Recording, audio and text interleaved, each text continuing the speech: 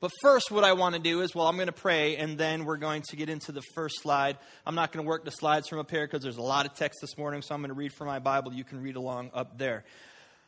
Let's pray. God, I want to thank you for your grace and your mercy and your love for us. Thank you for Jesus, for his sacrifice on the cross. Thank you for the Bible, that it's your word that reveals who you are, Lord. And I pray this morning that revelation would continue deep into our souls. Lord, I pray that the words of my mouth and the meditation of my heart would be acceptable in your sight, my rock and my redeemer. Amen. All right, first slide, William. It's from Matthew chapter 13. It says this: Jesus spoke all these things to the crowd in parables. He did not say anything to them without using a parable. So was fulfilled that was spoken through the prophet, I will open my mouth in parables. I will utter things hidden since the creation of the world. Jesus told stories. Jesus taught through stories. He liked to call them parables. Parables are stories with a meaning. Stories that have a purpose behind them. Stories that had a lesson. And some people understood the lesson to be gleaned from those stories, or what Jesus was talking about, what thing that he wanted to reveal about God through that, and some people didn't. Now, if you spend any time reading your Bible, you will come to the realization that story is the way that the Bible communicates who God is. The Bible is primarily a collection, a library of stories. And yes, throughout the Bible we'll have poetry in there, we'll have letters, we'll have prayers, there's history. But the main thrust of the Bible is a narrative. It is a story. You have the story of creation. You have the story of Abraham and Isaac and Jacob. You have the story of Joseph. You have the story of Joshua. You have the story of Moses. You have the story of the judges. You have the story of the kings. Ultimately, you have 4 gospels written of the story of Jesus. And so the Bible follows people throughout centuries of time, and the Holy Spirit takes all of these stories and weaves them all together to create this library that we have of the revelation of the character and the nature of who God is. It's based in story. Now, David's story in the Old Testament is probably the biggest, most detailed story in the entire Bible about a single person. We know more about David's life from start to finish than we know about anyone else in the Scriptures. And even people who don't go to church, they know kind of bits and pieces of David's story, right? Everybody knows David and Goliath, but there's other parts of it. There's the story of him and Bathsheba. There's his time with Saul. There's his time on the run. There's his time with Jonathan. There's the time where he dances naked, in his BVDs in front of the ark. And there's all these other stories about David. We know more about him from start to finish than anybody else in the Bible. And so his life plays out in the pages of the Scriptures. And it's written as a story. Our lives are really a story. We live the story that we write, that God writes. I'm hoping that you allow God to write your story and you don't try to hijack the pen from him. I mean, think about it. Our lives have beginnings and endings. We have character development, at least I hope so. Conflict and resolution. I must say, sometimes in my life, it feels like there's a lot more conflict than resolution, but it's in there. And that's one of the things that make a good story.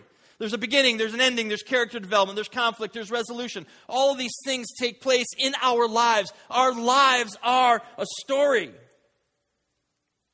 See, life is not some some group of abstract ideas and emotions. Things like love and trust and fear and hate and salvation and sin and repentance. They're just not these things that are out there. There are things that we experience in our humanity. And as those things play out in our life, we live this idea of story, and they're all interdispersed. Our lives aren't lived in some abstract place. This isn't the Matrix where you're all really stuck in a big puddle of ooze hooked up to wires. You're actually living this life. And our lives are written as a story. God would send his son Jesus into the story of humanity and write an amazing, beautiful story of salvation. But somewhere along the line, and I've told you this over and over again, we have lost. Well, we haven't lost. We've picked up the bad habits about reading the Bible. See, we read the Bible like it's our owner's manual. We read the Bible like it's the basic instructions before leaving earth. Like this is all about our moral compass. This is our manual for theology. And so then we take all of this stuff, all of these rules and these regulations, and we put expectations on ourselves. And I would say that some of you have put expectations on yourself that God himself has not imposed on you. But we read it that way. And see, the Bible's not something that we're to add to our list of behaviors, our list of moralities. The Bible actually invites us into itself. The Bible invites us into its story because this is the revelation of who God is. And God is continually inviting us into himself. And so we are invited into the Bible. It's not just a set of rules we're just supposed to add to our lives.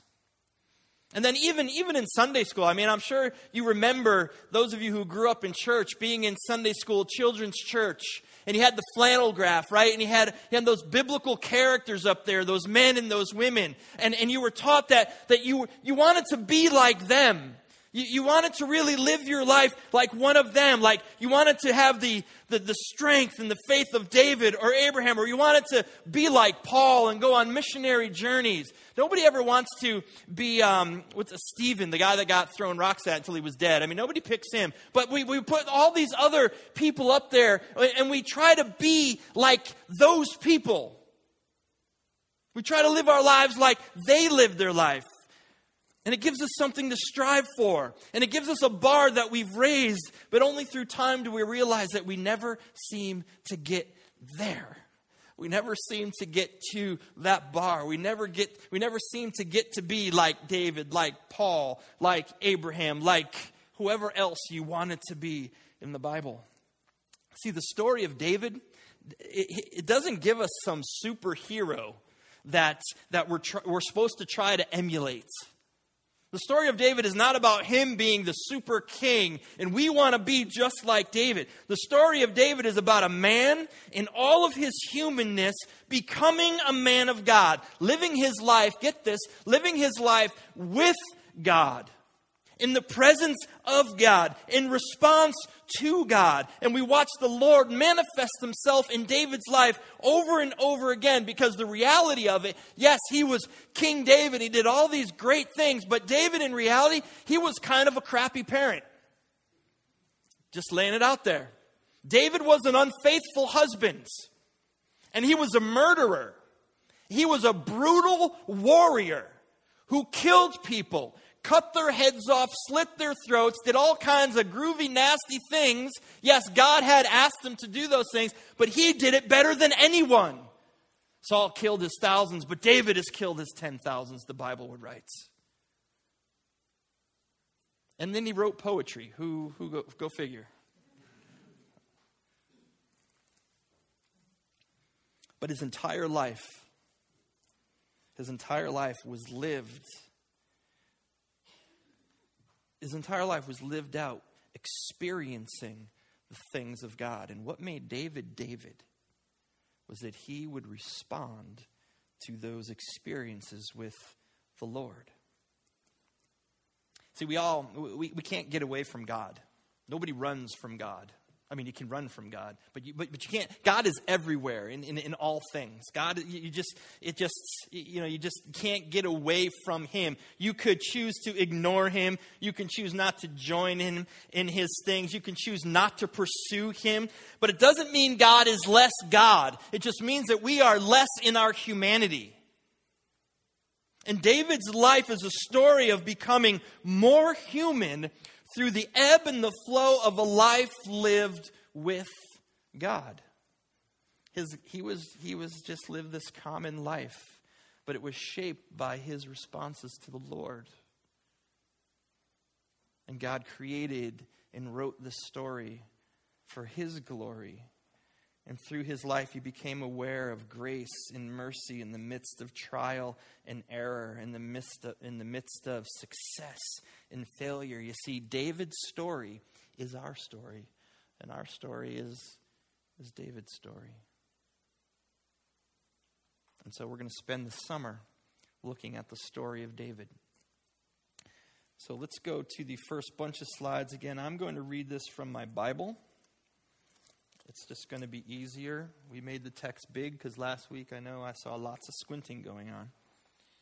And Will is going to move those forward as we go.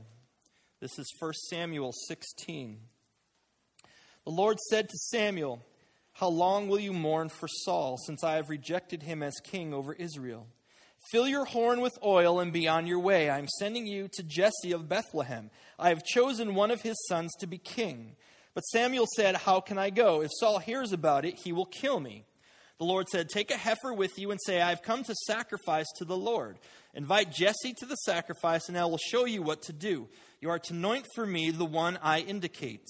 Samuel did what the Lord said. When he arrived at Bethlehem, the elders of the town trembled when they met him. They asked, "Do you come in peace?" Samuel replied, "Yes, in peace. I have come to sacrifice to the Lord. Consecrate yourselves and come to the sacrifice with me." Then he consecrated Jesse and his sons and invited them to the sacrifice. When they arrived, Samuel saw Eliab and thought, "Surely the Lord's anointed stands before the Lord." But the Lord said to Samuel, "Do not consider his appearance or his height, for I have rejected him.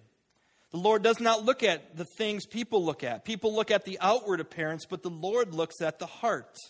Then Jesse called Abinadab and had him pass in front of Samuel. But Samuel said, "The Lord has not chosen this one either." Then Jesse had Shammah pass by Samuel. But Samuel said, "Nor has the Lord chosen this one." Jesse had 7 sons pass before Samuel, but Samuel said to him, "The Lord has not chosen these." So he asked Jesse, "Are these all of your sons?" "There is still the youngest," Jesse answered. "He is tending the sheep." Samuel said, "Send for him. We will not sit down until he arrives." So he sent for him, and he had brought him in. He was glowing with health and had a fine appearance and handsome features. The Lord said, "Rise and anoint him. This is the one." So Samuel took the horn of oil and anointed him in the presence of his brothers. And from that day on, the Spirit of the Lord came powerfully upon David. Samuel then went to Ramah. It's the beginning of the story of King David. Now Samuel, by now, he's an old man. He's lived many years as a prophet, and he's an intense kind of guy. Okay, when he came around, people kind of got nervous. And when he showed up, it could mean trouble. It could mean, usually Samuel wasn't dispatched to say, "You're doing a great job." Usually he was bringing some doom and gloom, some fire and brimstone, you know, understand? And so when he shows up, even the people are like, "Yo, man, we cool, bro?" And he's like, "Yeah, don't worry about it. I'm here just to sacrifice." All right? And so it kind of lets the steam off for some people. They're feeling a little bit better. But Samuel's sent by God there. And even Samuel's a little nervous. Because what the Lord has asked him to do is commit treason to the king. He's there to find the next king while the other king is in place. And he's worried that Saul is going to find out. And Saul is going to send people or come himself and kill him. But he's like, "Okay, the Lord has sent me here to do this. I'm going to set up shop." He sets up shop, does what he's got to do, and the interview process begins. And Eliab comes by, and he thinks, "Man, this has got to be the guy. He's built like a linebacker. This has to be the Lord's anointed." And God's like, "Yeah, okay, listen, Sam. Remember when you picked out Saul for me and he was a head above everybody else and he was a good-looking dude? Remember that? Don't look at the outside. See, the Lord looks at the inside. The Lord looks at the things that are important. This is not the guy. Don't make the same mistake twice. Samuel says, okie dokie. Son number 2 comes by, Abinadab. Yeah, not so much. He walks on by. And then the next son comes by. In some translations, they have his name as Shemiah. He doesn't get the nod either. And what happens is something that's very curious in the biblical narrative, in the text. The names of the sons stop being named. And we know that other sons walked by, and each time, each son got the big poo-poo. No, not him. No, not him. And it comes to the end, and Samuel scratches his head. He's like, wait, the Lord has sent me here to anoint a king. He sent me to Bethlehem, to the house of Jesse, said he was going to anoint one of his sons. How can this be? Like nobody has passed the test. And so Samuel asks the questions, man, do you have any more kids? And Jesse says, well, yeah, there's the youngest. He's out in the field and he's watching sheep. And Sam says, well, go, send for him. We're not sitting down until he gets here. And so he gets sent for. The youngest, the baby brother. Out of all of the brothers. The Hebrew phrase that Jesse would use to say the youngest or the baby carries the meaning of being insignificant. Not having much value in the family. The brothers, I could imagine, were just shaking their head like, you're calling him in from the field? Really? Look at us. In him? In fact, David was given the lowest job in the family. The job that he could cause the less damage in if he messed things up, if things went wrong. That's why they gave him the job of shepherd, because he can do the least amount of damage in the family business. The youngest brother, the baby brother, was looked upon as not being qualified to do anything of any real importance. In fact, so much so that they didn't even think to call him in when Samuel got there. Just let him stay out there. We've got all these other hunky type of dudes that are they got to be the Lord's anointed. But the youngest was insignificant. He didn't have much value. He wasn't worth much, at least in the eyes of his family. I wonder how many of you feel that way or have felt that way in your life. Maybe growing up you were made to feel insignificant or not important because you had a sibling or a cousin that was just so much better in whatever they did. Maybe the biggest hope for you is that you wouldn't end up in jail. Or that you would just get a job that you can support yourself and not live at home for the rest of your life. But you were made to feel not worth much or insignificant. Maybe you're feeling that way right now. In whatever setting that you find yourself in, you don't feel important at your job, or you don't feel important in your family, or you don't feel significant in your family or in your job, or maybe you don't even feel significant here in church. And you just sit and kind of fill the seat every week because it's kind of what you're supposed to do, and you just don't look upon yourself with any real significance. Maybe that's it. You don't look at yourself as being important or significant. You have very low self-esteem. Maybe you've set some goals in the past. You've had some expectations about your life, and you just haven't met those expectations yet. You haven't achieved those goals, or maybe you tried and you just outright failed in those things. And you've blown it, and you have given up on you.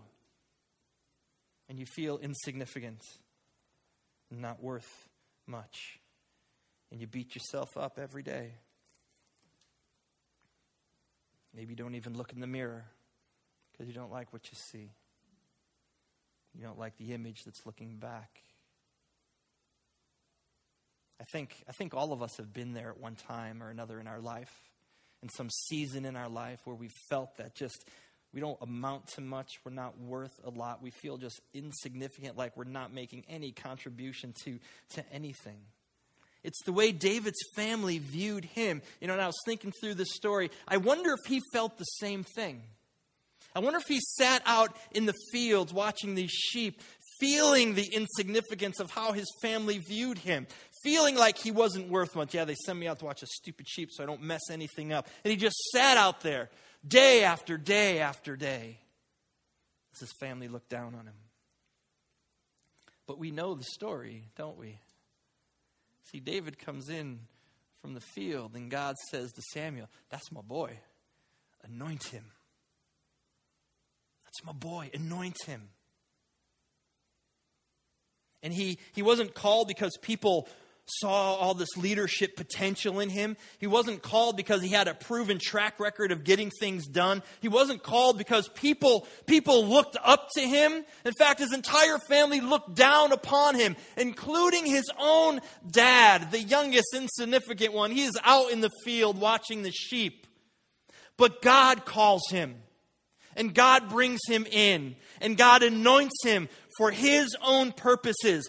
Insignificant in the world's eyes, but not in God's eyes. It's more than coincidence that David's story is put in the Bible. It's more than coincidence that his story is probably the biggest, most detailed story of anyone. From him being a young man to him being an old man, his whole life is captured in the pages of Scripture. How he lived his life in the presence of God, in response to God, being called by God, living with God. All of the ups and downs, the failures and successes, the sin and the redemption in his life. His whole amazing story is in the Bible. And guess what? David was just an ordinary person. He was just an ordinary type of guy. In fact, he had some bad blood in his lineage. He was no one special. Just an ordinary dude. Maybe we can say that he was a lay person. I want you to understand that this part of the story, in fact, David's whole story, is speaking to each one of you this morning.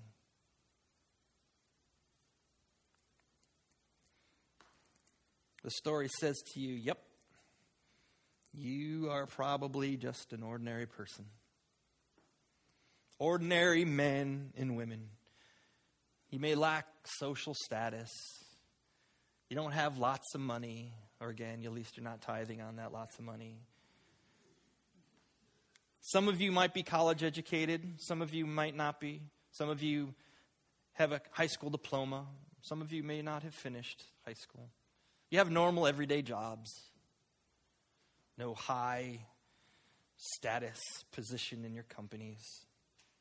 You're just a bunch of everyday, normal, average, living the grind, everyday people of Oasis. You're welcome. Just keeping it real. But you have been called through the blood of Jesus Christ on the cross to live the purposes of God.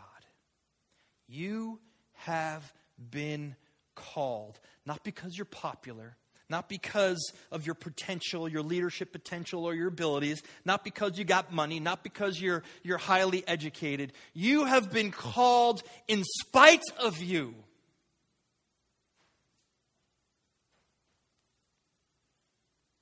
I guess the question is, will you answer that call and live your life in the purpose that God would have for you? All too often in evangelical type of world, the real seemingly important spiritual stuff is left to the pastors and the priests or the church leaders, right? For many of you, your only form of exegesis of the scriptural text is from me on Sunday morning. And if you don't know what that phrase means, Google it. I had to. And it's only from me. The only exegesis you get of scriptural text is from me on Sunday morning. And in part, I am honored that you would trust me in that. And another side of me, I am deeply troubled by that. And then many of you will call me to pray for you and to pray for other people. And I want you to know, I want you to trust that I will pray for you. In fact, many times when I get the text, the email, the phone call, I will pray for you right then and there. I have prayed with many of you over the phone. But you listen to me on Sunday morning and you call me for prayer because I'm the pastor. And so I must be more spiritual than everyone else. Or maybe I have a better connection to God. God listens to me a little bit more than, just you ordinary, common, average folk out here. And so when I pray, God's like, oh, hang on. Yo, Jesus, Dennis is praying. Let's listen to this. And now you laugh at that, but in part, it's true for some of you. That's the truth. And I am honored to be called your pastor. But contrary to your popular belief, obviously, I am just an ordinary guy. Hold your gasps. I am just a regular, ordinary guy. No one is calling me to ask me to write a book. No one is calling me for national conferences to speak on how Oasis is so successful and how did we pull this off. We get like 4 hits on our podcast every week. Woo-hoo. And most of it's from you who miss church. Nobody knows about me. Maybe the only difference between you and I is that I am learning every day the power that is in prayer. I mean, deep, contemplative prayer, meditating on the scripture, prayer, coming before God in chunks of time, prayer. And maybe the only other thing is that might be different from me and you is that I am learning and trusting more and more every day who I am in spite of myself and who Christ is inside of me. Maybe that's the only difference. But that doesn't make me extra special. At least, well, I'm special to my mama. But other than that, I'm an ordinary guy. Just like all of you. In 1 Peter, he writes that we are to become a spiritual house, a holy priesthood. Both me and all of you. And, we give Peter credit for that idea. But it was written long before that in Exodus 19. When God says that you people will become for me a kingdom of priests, a holy nation. You see, God's people are no longer to have priests. God's people are now to become priests. We are to become them, all of us, every single one of us, in our ordinariness. Ordinariness. I don't know if that's a word.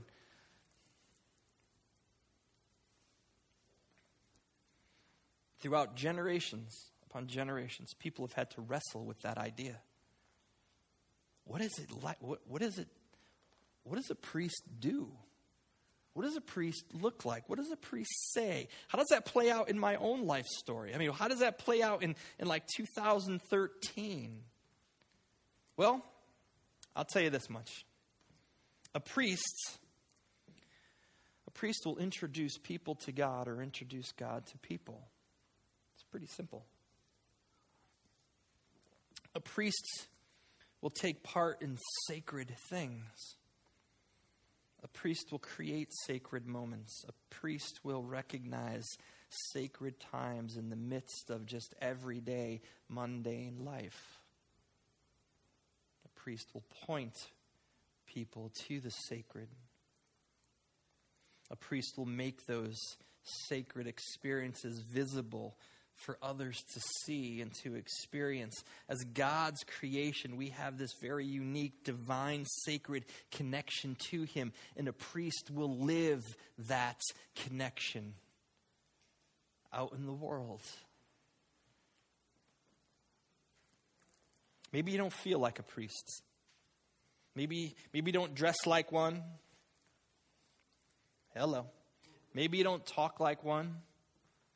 But those things don't make you a priest.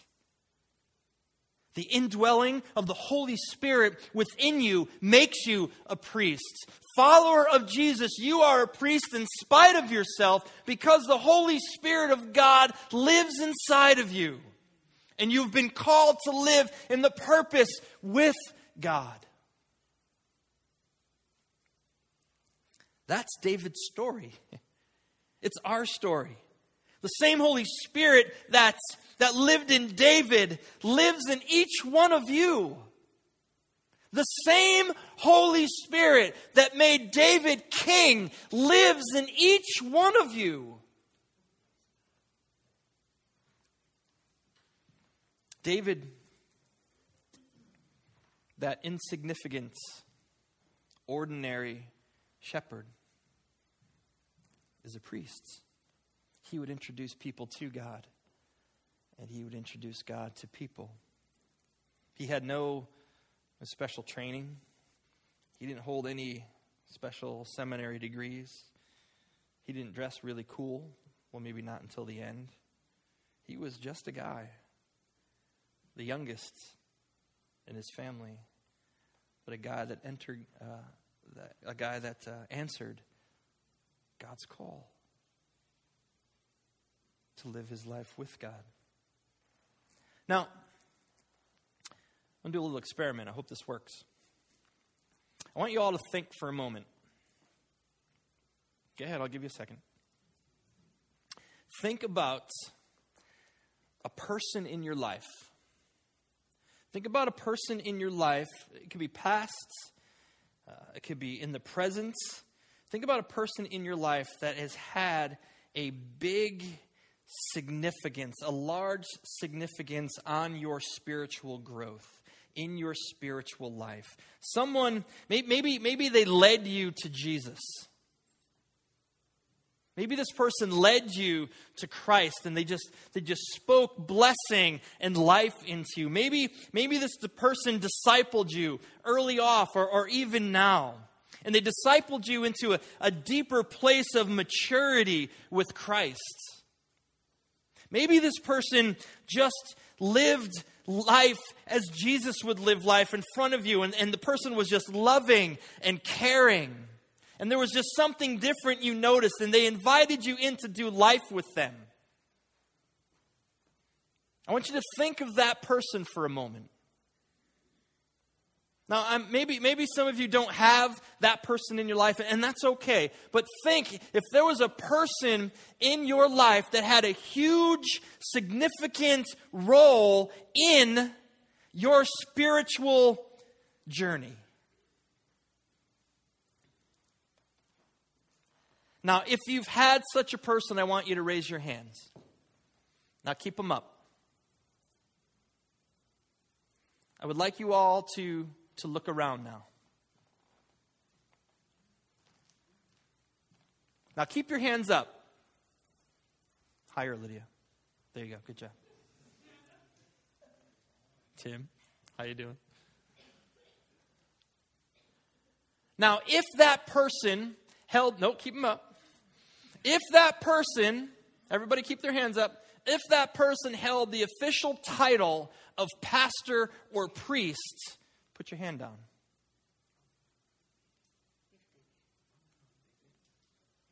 If they did, you can put your hand down. If they didn't, keep your hand up. Look around.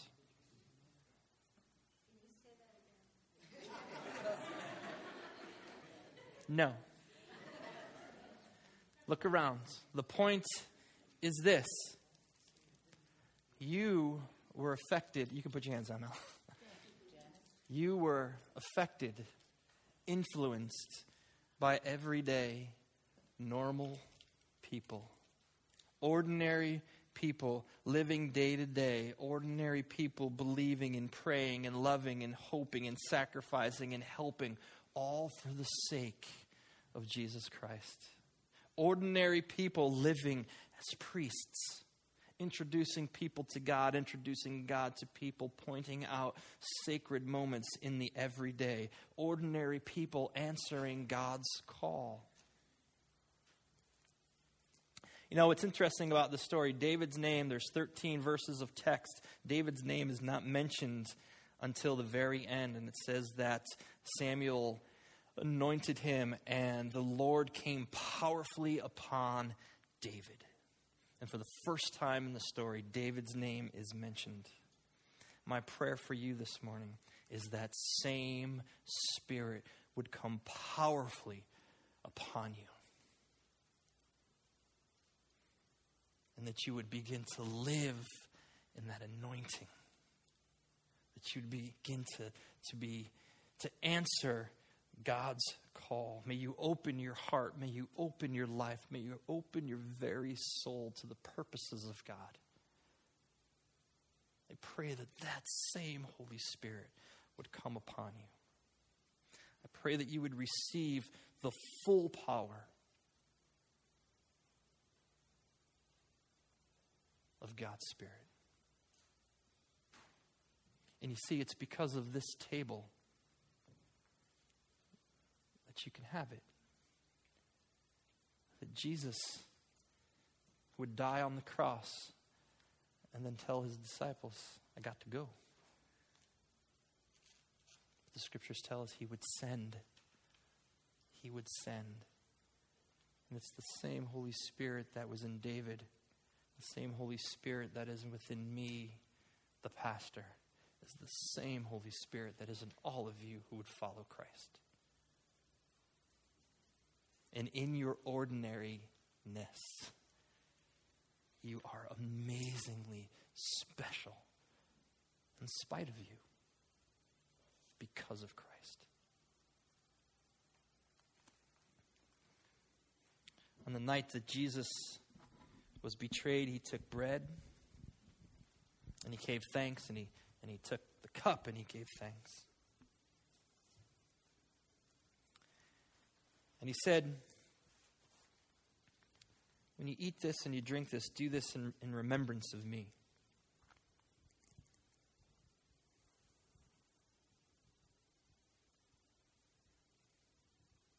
But this morning, I not only want you to remember Christ. See, some of you have to begin to remember who you are in Christ. And if you're wrestling with those feelings of just insignificance, that you're not worth much, I pray that you would receive. I pray that you would receive your identity this morning and who you are. I pray that you would be free from all of those whisperings of you can't, you shouldn't, you're not good enough. And that you would be set free in who you are in Christ. And so you can come as you're ready, and we will take communion together.